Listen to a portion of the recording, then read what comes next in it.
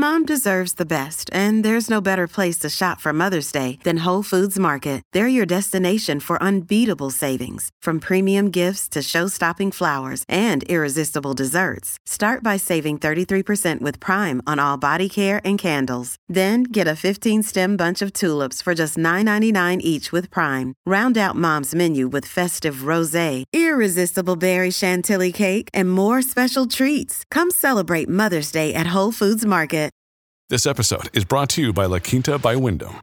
Your work can take you all over the place, like Texas. You've never been, but it's going to be great because you're staying at La Quinta by Wyndham. Their free Bright Side breakfast will give you energy for the day ahead. And after, you can unwind using their free high-speed Wi-Fi. Tonight, La Quinta. Tomorrow, you shine. Book your stay today at lq.com.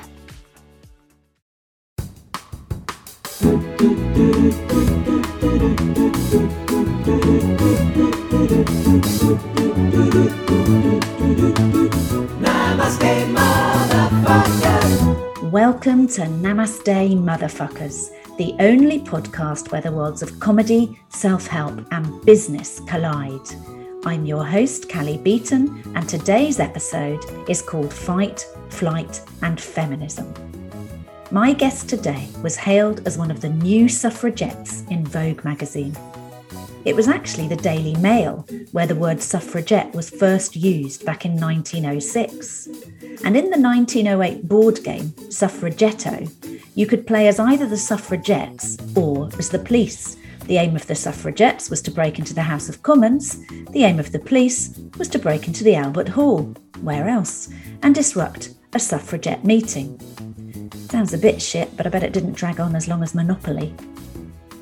Over 100 years later, in 2017, the United States Senate voted to require Senator Elizabeth Warren to stop speaking during the confirmation of Senator Jeff Sessions as US Attorney General. This gave birth to the feminist mantra, "Nevertheless, she persisted." There are some brilliant t-shirts with that written on the front. I even thought about buying one. Thought it might make me look fat. It's irony, motherfuckers. Calm down. I've shut myself away in a little bedroom at the top of the house. Is the sound okay and not too echoey? The sound's really good, actually. Yeah, it sounds good. And thank you for putting headphones in. That makes a very big difference. That's my guest today, author, political activist, journalist, and founding leader of the Women's Equality Party, Sophie Walker. My favourite activism fact is that there's an American anti-circumcision activist called Richard Angel who used to go by the nickname Dick Angel. As long as you discount the 250 boxes in the stables. In the stables? Listen to you, it's like Downton Abbey. You know, it's a very dilapidated Downton Abbey. As the leader of the party, Sophie oversaw a manifesto with 6 core objectives: equal representation in politics and business, equal representation in education, equal pay, equal treatment of women in the media, equal parenting rights, and an end to violence against women. Just 10 months into her second 5-year term, Sophie stepped down from the party. She went on to say, "I think that sometimes in order to lead, you have to get out of the way." Sophie's book, Grace Under Pressure, Going the Distance as an Asperger's Mum, chronicled the day-to-day life of raising her daughter Grace alongside training for a marathon. Her subsequent book, 5 Rules for Rebellion, Let's Change the World Ourselves, presents an inspiring 5-step journey to incorporating activism into our lives. Sophie and I talked about imposter syndrome, running, single parenting, feminism, optimism, ageism, professionalism, cynicism, presenteeism, autism, and some things that don't end in ism. I started by asking her about suddenly finding herself a public figure as the newly elected leader of the Women's Equality Party. Yeah, I struggled with that. I struggled with being public. I struggled with understanding to what extent I was public. I struggled with understanding to what extent I was allowed to be really me and public. It felt like there was a lot of pressure on public figures to be, in inverted commas, authentic, which is a word I really detest. Why do you detest that? Why do you detest the word authentic? Oh, because it's become an ad man's word. There's nothing authentic about the word authentic. It's a shorthand. It's a shorthand for meaningful glances. Yeah. And from the heart, sound bites. So the kind of fake real self is what it's come to mean, the opposite of what it actually originally should mean, which is actually really having your, because you did need to, I think anyone involved in the Women's Equality Party, when it was founded, 6 years ago, or nearly 6 years ago, or now, you kind of do need to have the courage to have your own voice, right? I mean, yours wasn't necessarily a welcome voice in the political landscape of the time. No, I think, well, yes and no, actually. I think there was a lot of joy and optimism when we launched. We were really catching a wave of sort of joyful frustration, really, if that doesn't sound too Mary Poppins. There was a lot, I think it was a time when people had really, women in particular, really felt that we needed to sort of do something, capital D, capital S, about the lack of women's representation, the lack of policy making for women. I mean, there've been thousands and thousands of fantastic women doing grassroots work for decades on this. And it is, as we know, often the job, particularly of women from minoritized communities, so Black women, disabled women, lesbian and gay women, to step into the spaces that are left by failed policymaking and, devise solutions and support for and by themselves, right? So, there's always been that work. There's always been that work. And it's always been absolutely essential to supporting women's particular needs. I think what we did is, what happened at the beginning of the Women's Equality Party was that we captured a more sort of top line understanding that we needed to have a voice, and that it was a political voice. It was I think what was so exciting about it was that it was an unapologetic, politically feminist voice that said, feminism is a political ideology in and of itself, and it deserves its own space in the political atmosphere, rather than something that gets co-opted by other parties when they try to remember to sort of do something for female voters. And yes, I did. I think I didn't know what I didn't know, and it was an ongoing process of coming to grips with that. And also, I think the push-pull of, as a politician, you're expected to be, you lead. There's a certain amount of frankness and honesty that you have to bring to that job if you're going to be, I think, any good at it. And you were very much an amateur politician, as you described yourself, because for anyone who doesn't know, the Women's Equality was founded before the May 2015 general election by Sandy Toksvig and Catherine Mayer. And Sandy sort of famously said, "I've made jokes over and over again about politics. This election, I've had enough." And you didn't really you didn't go in thinking, "I'll lead this party," did you? You got involved and then quickly became leader. Is that right? Yeah, I got involved. I mean, I went along to put the chairs out at the meetings. I went along as somebody who had been dynamized into activism by my daughter's diagnosis of autism. I'd been a reporter for about 20 years for an international news agency.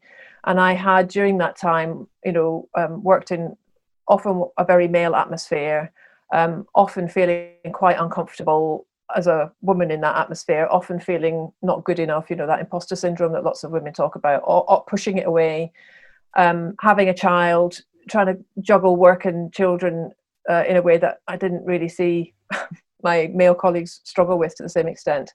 And then discovering that my daughter, my daughter was having a really bad time. It took us 5 years to get a diagnosis. At that point, I was a single parent. I was, trying to pay the rent, keep my job, and, leave work early pretty much every day to go and pick up my daughter, who'd been excluded again for what was essentially bullying against her.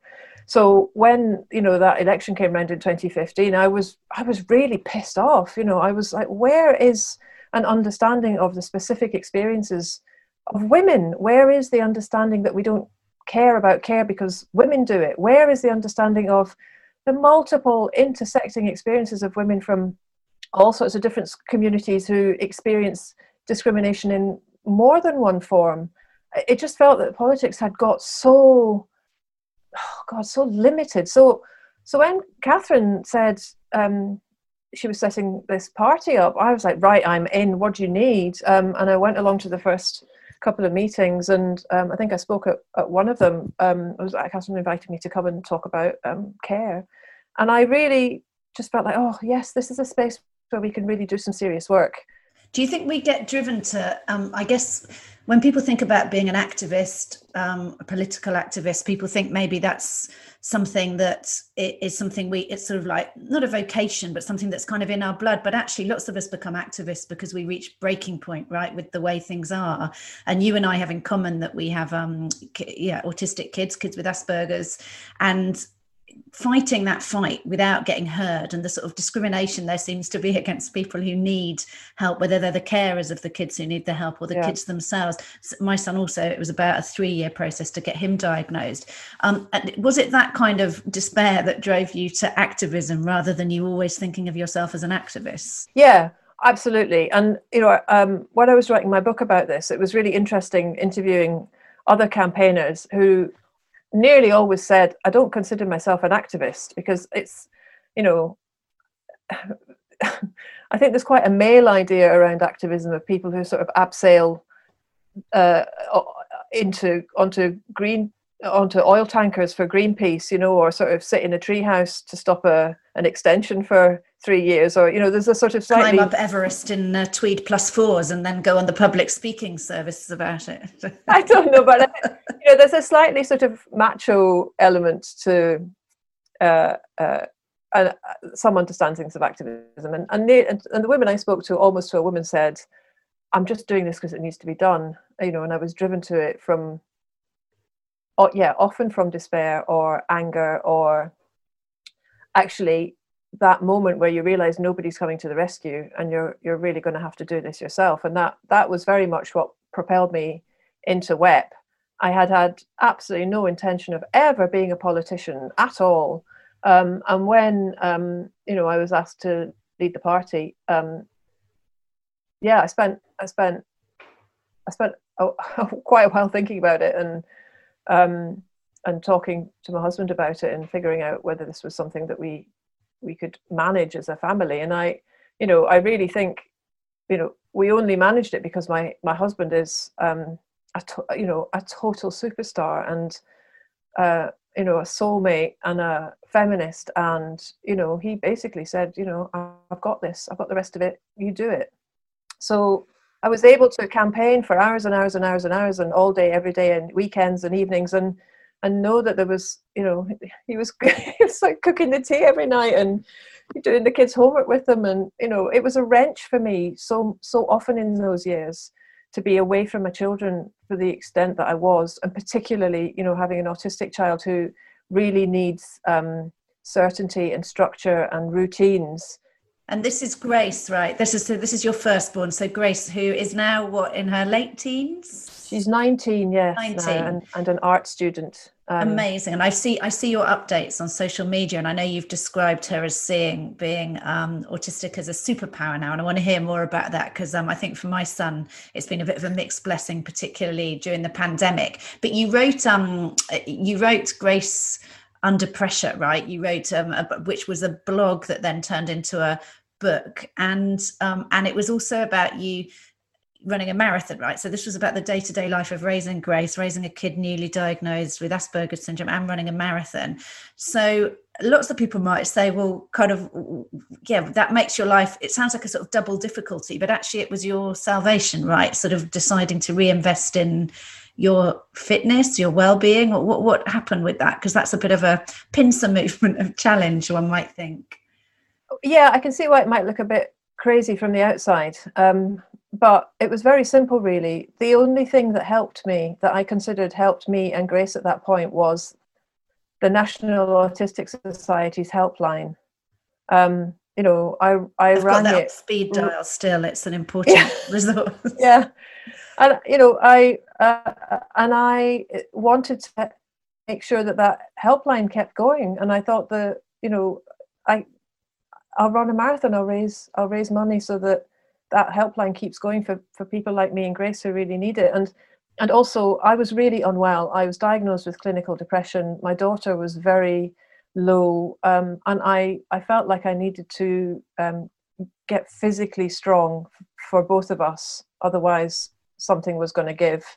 So it was a mixture of the sort of practical and physical and spiritual as well, if I'm honest. I really needed to shore both of us up with the resource that was the kind of resources that were achieved by doing those things. So you're training for a marathon, which I know, having run marathons as well, is, at 4-hour training runs on occasion. You're raising a daughter with Asperger's syndrome. You've stopped being a single mum by then, right? So you at some point met your amazing feminist husband, who was kind of part of the engine room of your political career, and had another daughter with him, and he's got 2 sons. Is that right? So you've got 4 kids in the family. Yeah.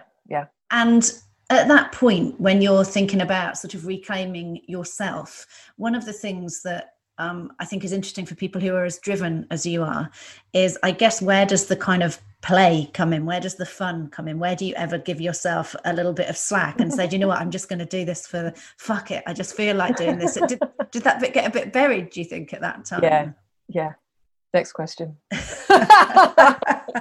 So you, because everything you were doing was for a purpose, right? Even resigning, I looked at your resignation sort of statement when you left the Women's Equality Party, which was quite early into your second 5-year term, right? So you could have kept doing it for 5 years. And what you described it as, which I thought was really lovely, and you sort of jokingly said, oh, I hope the white men out there are listening. Or maybe you didn't say white men, I hope men out there are listening. But you said it was less stepping down, it was more sitting down, inviting others to join you at the table. And I just want to read one bit from your statement, which I found really moving at the time, and I found it moving when I read it again. You said, I offer my hand and my help to women who may never have considered that they could change the world, because we need new leaders, and the leaders who will change the world will be the women we haven't met yet.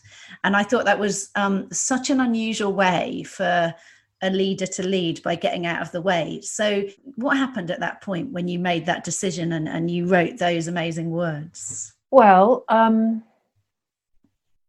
I had always been very aware of my privilege in becoming the leader of the Women's Equality Party, in that I was initially asked to do it because we didn't have the structure to have a formal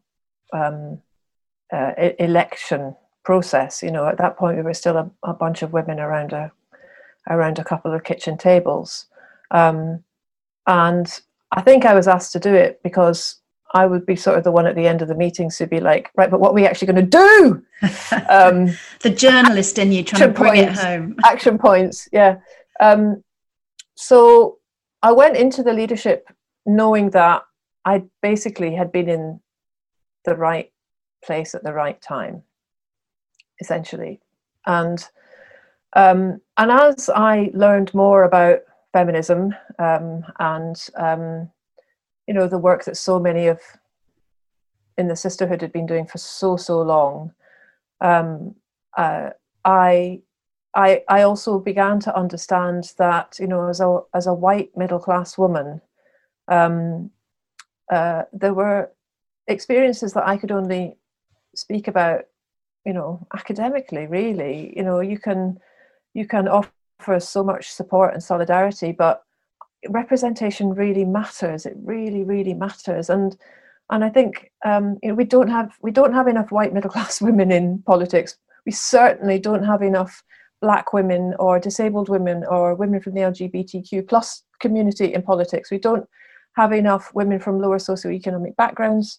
I just felt like, I really felt like it was time for me to make space for women with different voices. And I felt like, and also, I was running out of steam. I was very, very tired. As you pointed out earlier, I had not had much time for play.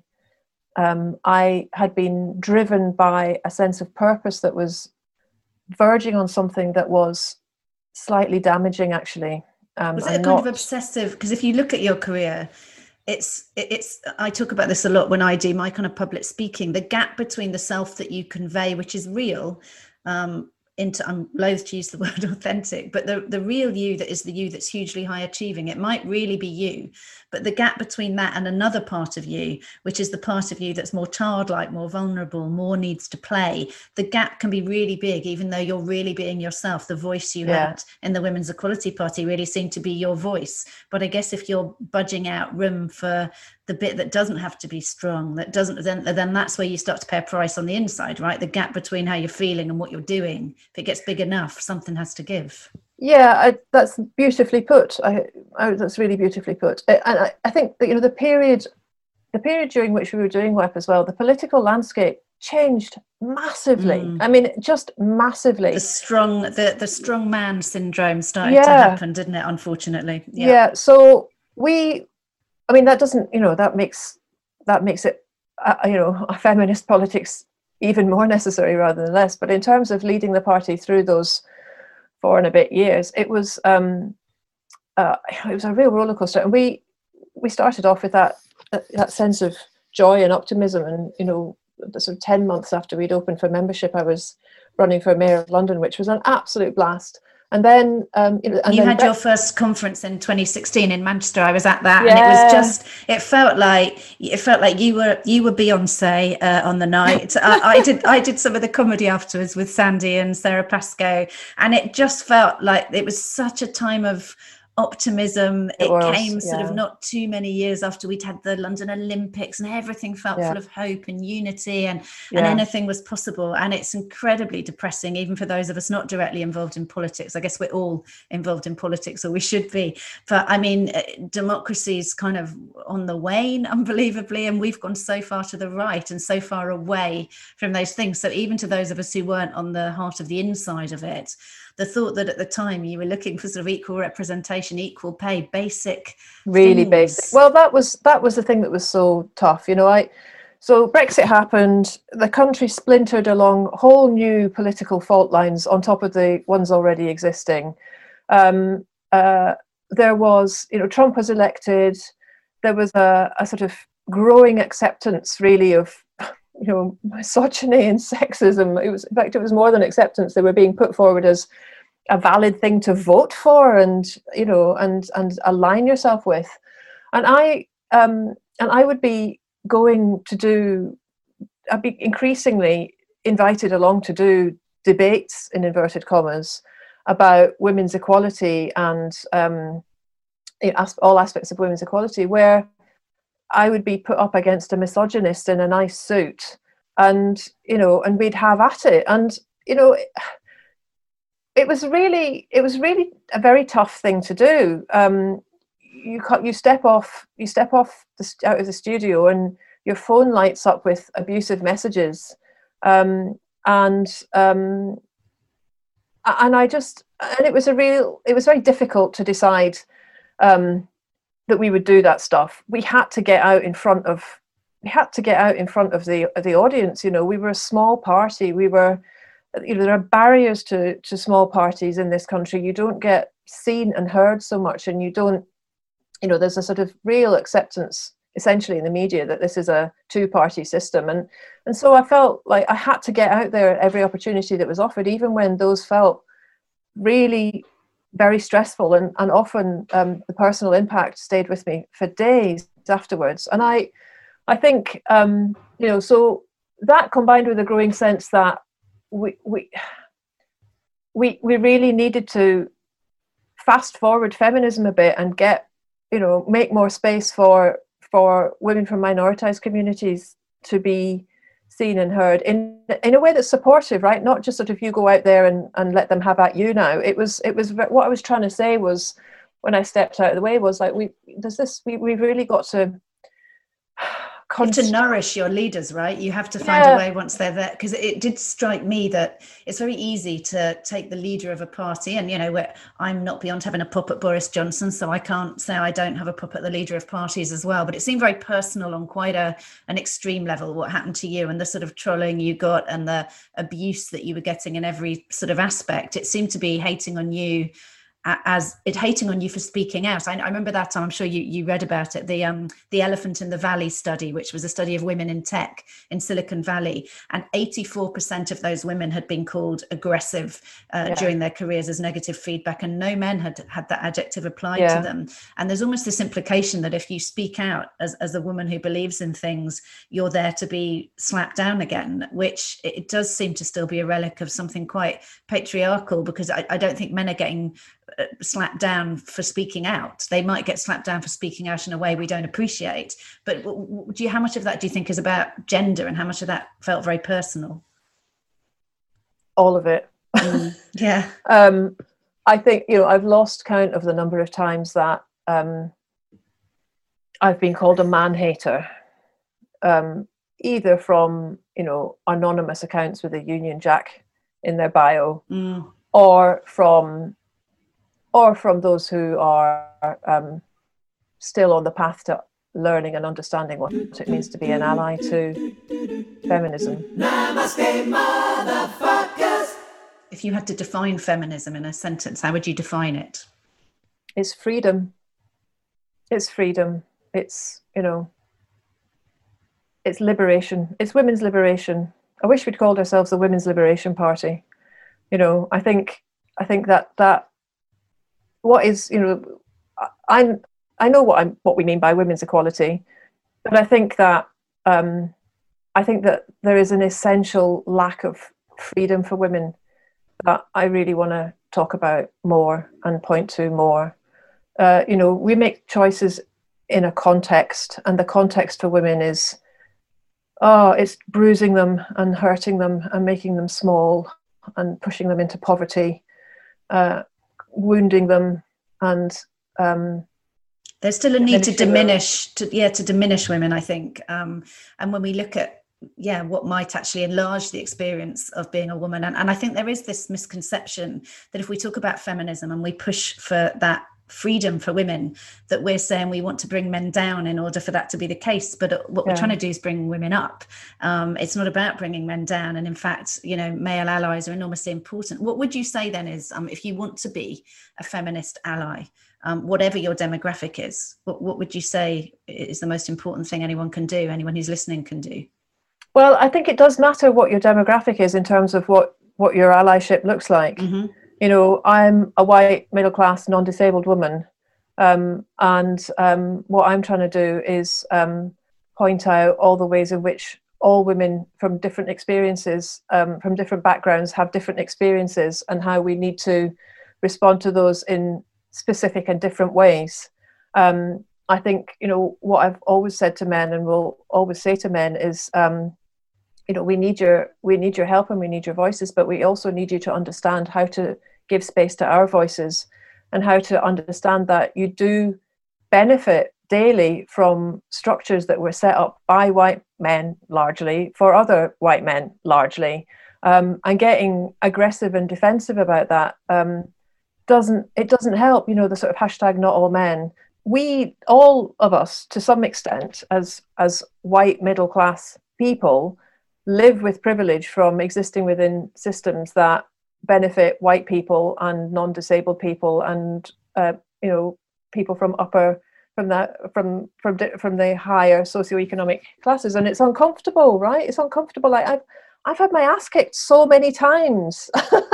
I had to learn humility. I had to learn to go away and just take it all in and consider my bruises and think, okay, so maybe I asked for that. That could be your next book, Consider My Bruises.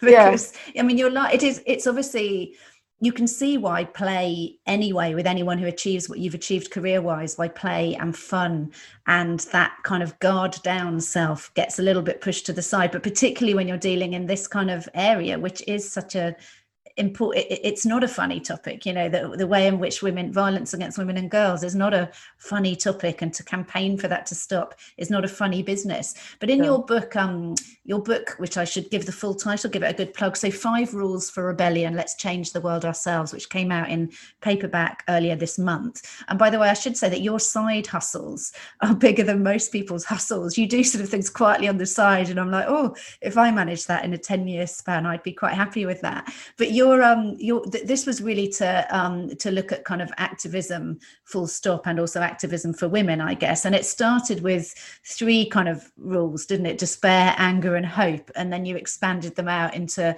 compassion and perseverance. It kind of reminded me when I read it about those the cycle of grief, denial, anger, bargaining, depression, acceptance. I was so I wondered, and again, I'm not saying you've plagiarized the cycle of grief, but if you look at that and where you get your energy for that, so we're looking at those 5 elements you talk about in your book. So how can you do that and still live a life where you allow yourself to be the person you are, to be frivolous, to be spiritual, to kind of save yourself? How do the 2 coexist? That's such a good question. I mean, when I left WEP, I was very clear that I wanted to set up some form of practical support for women to run for political office, particularly for women from minoritized communities to run for political office. And so with some friends, I set up, we went about creating Activate, which gives money. It takes money, it takes finances, cover the childcare, the petrol, all the things that women struggle with when they're but I was also really conscious that there was a philosophical element to activism and to campaigning. I took several months of really not doing very much, which I think was, I'm not sure I'd ever done that really before. I sort of lay on the sofa with the curtains drawn and watched every episode of The Good Wife. You talked about being depressed in your 30s when Grace was diagnosed. Do you think you were depressed again? Because that not wanting to get out of bed and wanting to shut the curtains and fade away is obviously in keeping with depression, right? Yeah, I think I was, but I think it was a different kind. It was, I mean, this sounds terribly dramatic, but it felt like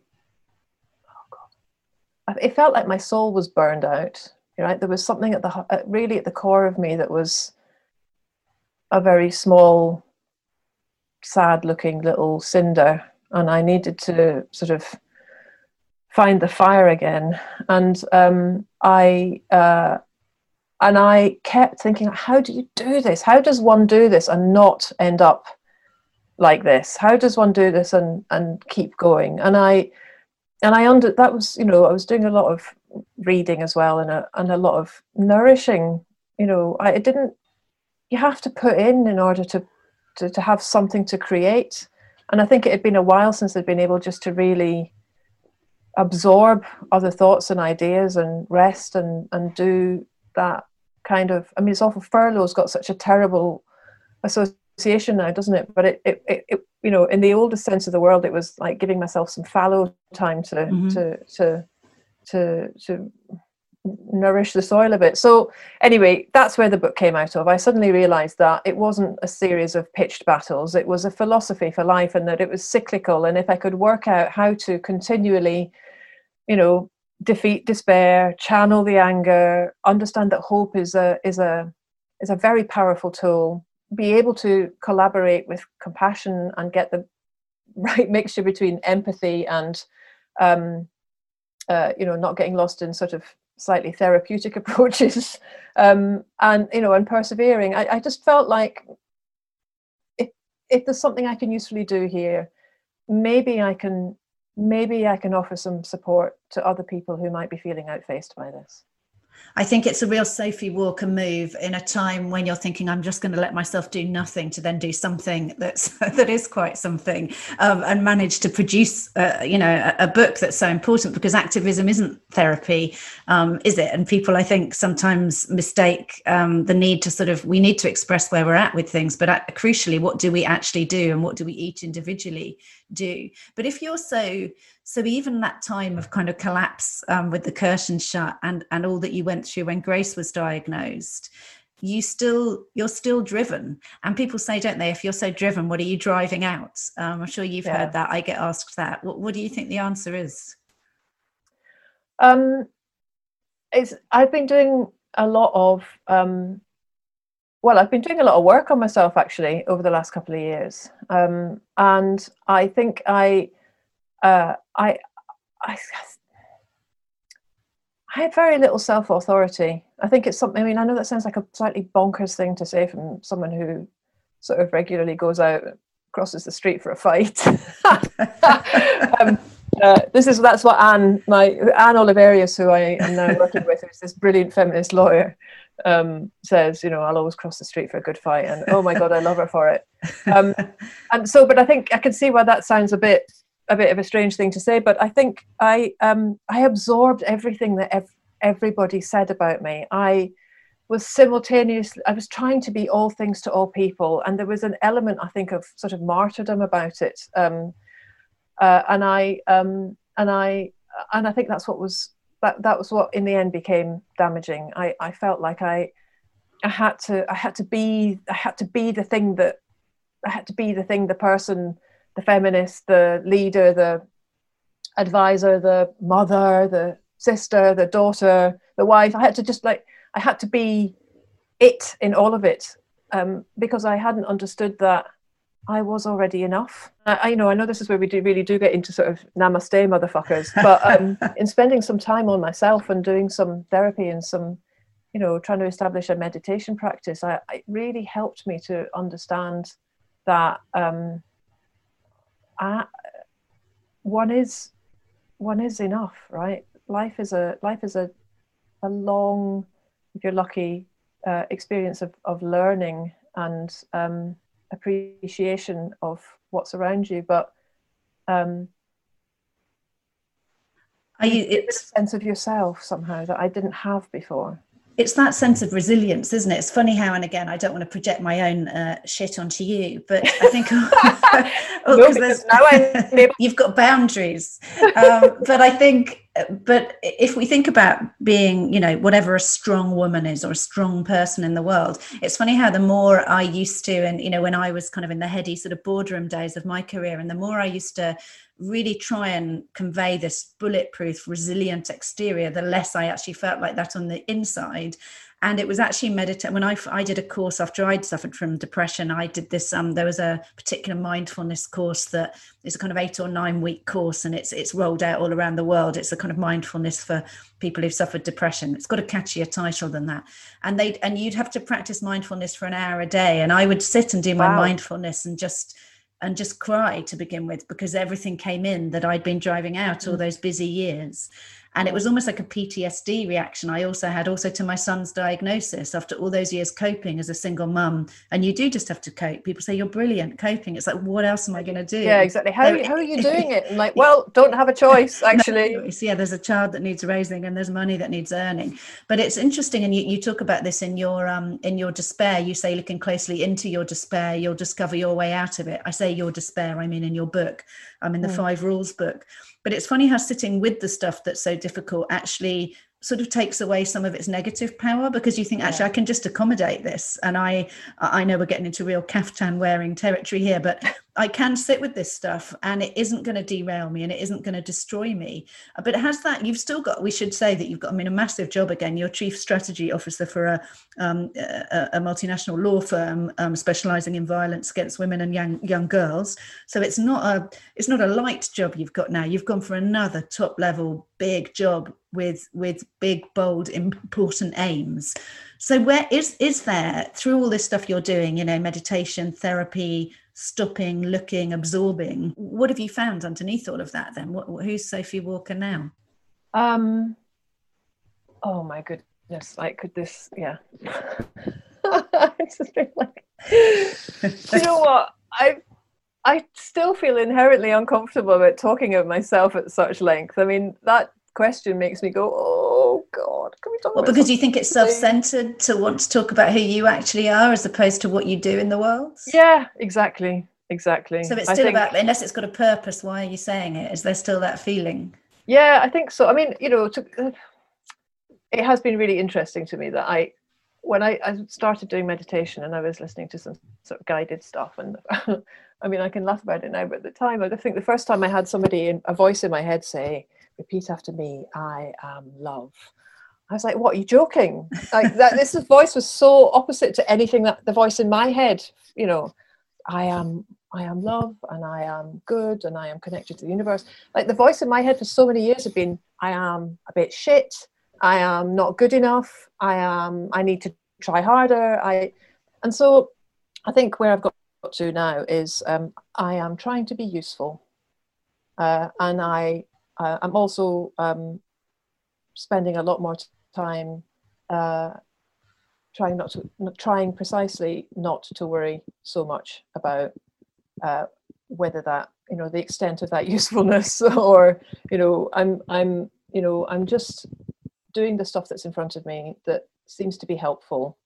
I'm working for McAllister Oliveris because I think they are a superb firm. I think there is an essential activism in the way that they approach their cases. They are trying to build a better world by making the law work better for everyone. If I can be a part of that, then I consider that I'm doing a decent job.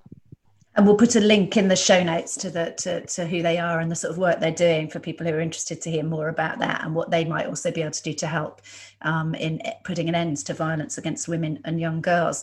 I just want to ask about an age thing. You're just behind me in age. I think, am I allowed to say it's your 50th this year, I believe? Yes, is that right? it is. Yeah. Indeed, yeah. Maybe just out of lockdown as well, you might be able to actually have a bit of a 50th. Maybe not full on licking people at an orgy, but something fun.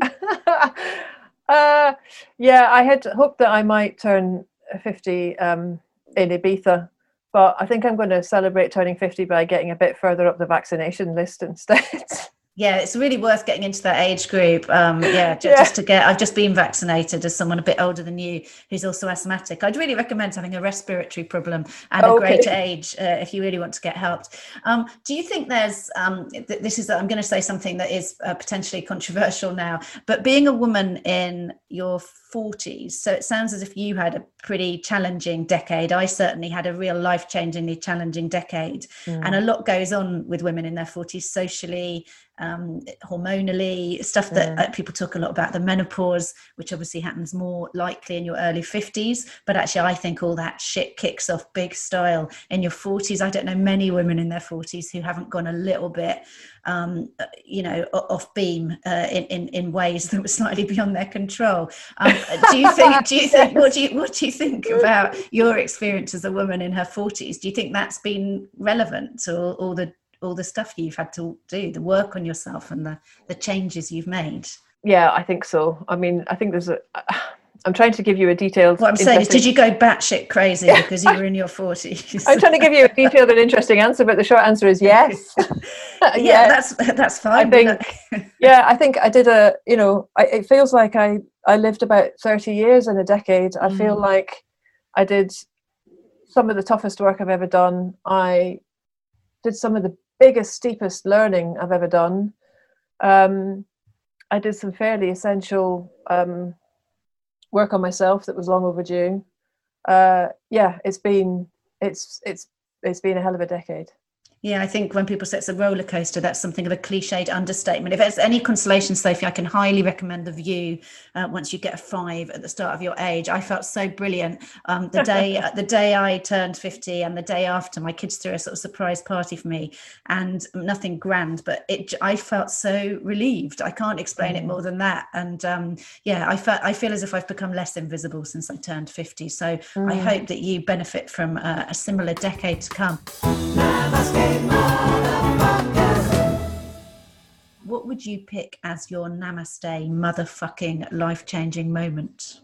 I think that moment, actually, when that voice in my head said, I am love, and I was like, oh wow, that is so completely different to the voice I've been carrying around in my head for the last most of my life. I think it really shocked me, and I think that there are probably quite a lot of women who walk around thinking, I'm a bit shit in either this way or that way or the other way. And I would say, from me to them, this is me saying, you are love too. This is our hippie moment. You are love. You are enough. You are yourself, and you are connected to the universe, and you're fucking brilliant. So don't listen to that voice. It's funny that we both have seen the need to slightly self-deprecate, haven't we? And we can't quite just say it still. So we've learned that that is a thing. When I did the Hoffman process, which I've talked about on the podcast before, there's one bit which may sound weird to people who haven't done it, but where your sort of individual kind of teacher leader through the thing, and he, in my case, it was a he, and they do this to everyone. It wasn't just me, or it would have been weird. And he looked at me and he said, "I see you and I love you." And I lost my shit. I cried for about an hour and a half. I don't think, and it was the combination, the fact that someone might actually see me as I actually am, and they might still love me, blew my mind. So that's that's a lovely thing. And it's just, maybe one day we'll be able to say these things without without apologizing, saying them and having seen the light. So to give us a chance to be irreverent and silly again, favorite joke. What's your favorite joke, Sophie? I remember telling this joke to my mum, and she laughed and laughed and laughed when I was little. And now that I'm her age, it makes me laugh and laugh and laugh, and I completely get it now. A woman goes to the doctor and says, "I think I'm losing my memory." And the doctor says, "When did this begin to happen?" And the woman says, "When did what begin to happen?" There you go. There's a menopause joke for you. I almost don't think it's funny because it's too close to home. So I've got well beyond the "what did I come upstairs for" point. Someone said to me the other day that they'd forgotten what their address was. They'd been filling in a form, and they were set. And I was thinking, oh no, I literally am almost at the point sometimes where my full name, I'm like, wait, what's my middle name? And obviously days of the week are long gone, partly lockdown, partly menopause. Yeah, that's a good. That's a good joke. What was the joke? No. What joke? Sorry, what? Who are you? What are we doing here? Yeah, why are we here? That is a good existential question. So talking of existential, last question. If there was one bit of life advice you could give to anyone listening, what would it be? Well, I would go to the first rule, I think, given where we are, given how we've been living for the last year. I would say don't be defeated by despair. The fact that you're despairing at all means that actually you do want more, and that's the light, and that's the hope. So follow that. The only way out of the shit is through it. I think someone said that to me a long while ago, and it's a helpful thing. We'll put a link to the book, Sophie, in the show notes for anyone who'd like to read it. Thank you so much. It's been really lovely having you on the podcast. Thank you. Thank you so much. I really enjoyed it.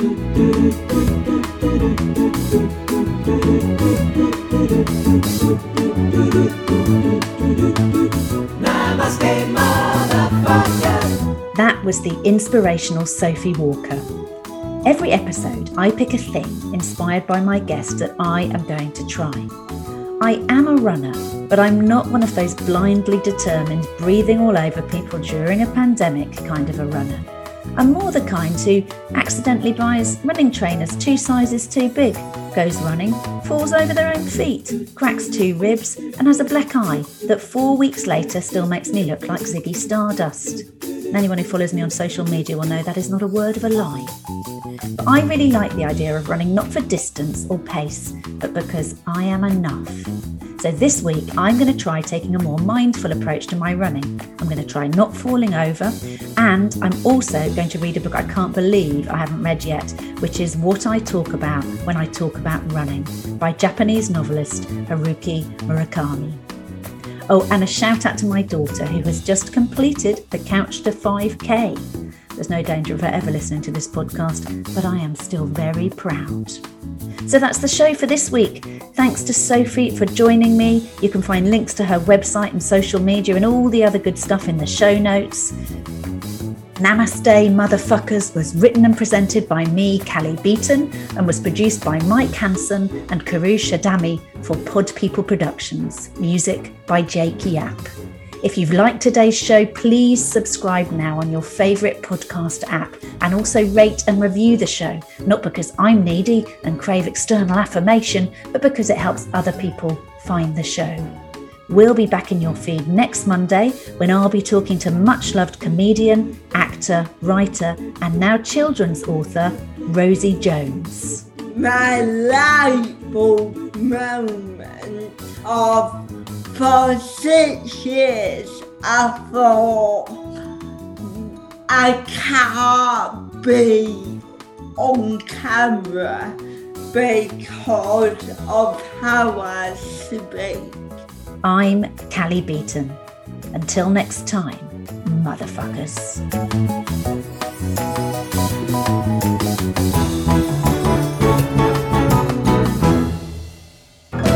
Namaste, motherfuckers. Pod people.